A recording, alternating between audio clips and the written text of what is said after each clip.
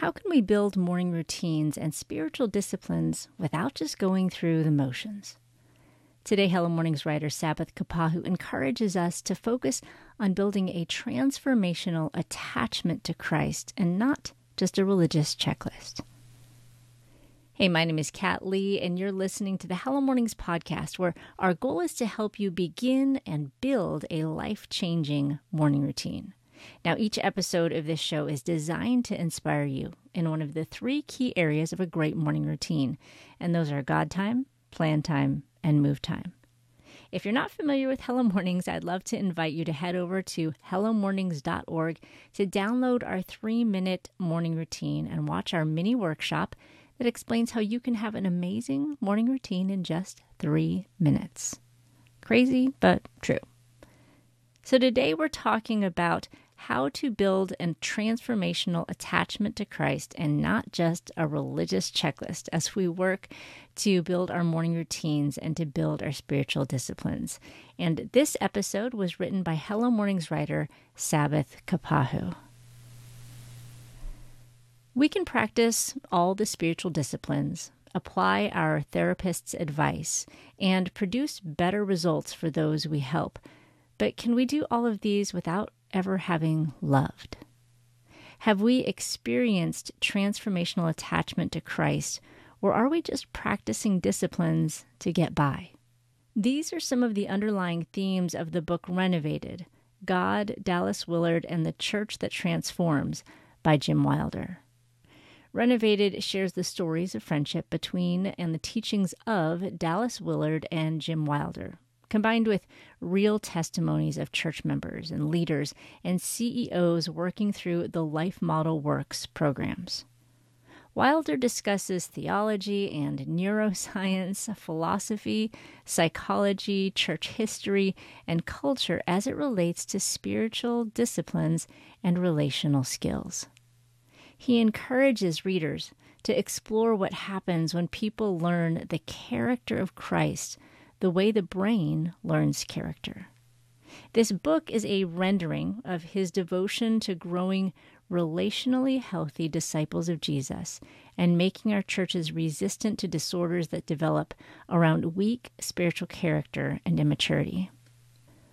Wilder describes Dallas Willard's main test for Christ-like character as whether one spontaneously responds to one's enemies with love. It's a beautiful reminder that life is about relationships, the ones we choose and the ones we don't. They're personal and specific, but culture, even church culture, would tell us that they are patterned and need-based and disengaged. Wilder writes, "Our personal and group identities must not grow rigid so we practice spiritual disciplines. Our means of discipleship training nurture our full brain, heart, and soul."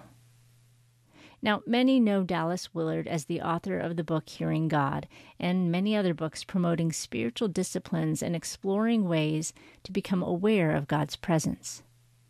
In the book Renovated, Wilder, a close friend of Willard's, describes the work they did together, bridging the gap between the science of character formation and the practice of spiritual disciplines. Readers get a bird's eye view of their conversations, addressing the reality that perhaps spiritual and emotional maturity are one thing and not two different issues. In the Old Testament, there are over 200 times that God is described as devoted, faithful, and unchanging in his love. As Christ followers today, we like to think we change by what we believe and will ourselves to do. But what if we are changed by what we attach to? We know that we need to love God and love others, but how do we develop attachment love, the kind that's like his, devoted, faithful, and unchanging? It's hard to remember in our age of social media and the worldwide shallow connection, but attachment to good people doesn't enhance our attachment to God or help us develop good character. This book winds the thread of unity between neuroscience and theology. Wilder writes in detail about the transformation that's possible if we focus less on changing our beliefs or choices and more on building attachment and love with God and people. Even diligent Christians get disappointed with spiritual disciplines. Perhaps this is because we've not addressed our need for love that attaches and identifies with God and one another, rather than the likes and numbers reflected in social email. This cannot be achieved just through practice. It has to be built upon resilient relationships. As a generation, we have inherited an innately transactional execution of faith, lived out in works. But as the pendulum continues to swing, we're finding a new generation in need of more than a set of rules to follow. They need a relationship to build upon. Wilder says it is through the understanding of our human need for attachment that we can come to a transformational love for the people God has given us to experience life with.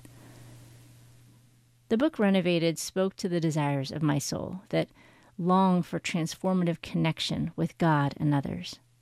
It addressed why there have been seasons when God time felt more like an obligation than a life-giving routine. As we seek to make time with God as part of our mornings and days, this book helps to solidify why. God desires to be with us, not just to do things for us. He desires wholeness for our hearts and the communities we journey within. He knows how complicated human relationships become and has given us everything we need to proceed together towards joy.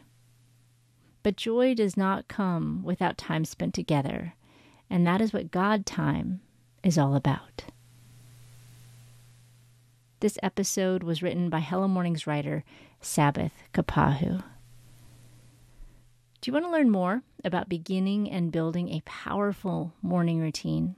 Just head over to hellomornings.org and download our 3-minute morning kit. It's going to give you everything that you need to get started. And if you're enjoying the Hello Mornings podcast, I would truly love it if you would leave a review on iTunes or Spotify or wherever you listen to the show. Now, my name is Kat Lee, and I'm so grateful that you've joined me today. I hope we've inspired your mornings so that you can begin waking up for your life and not just to your life. I'll see you on the next episode of the Hello Mornings podcast.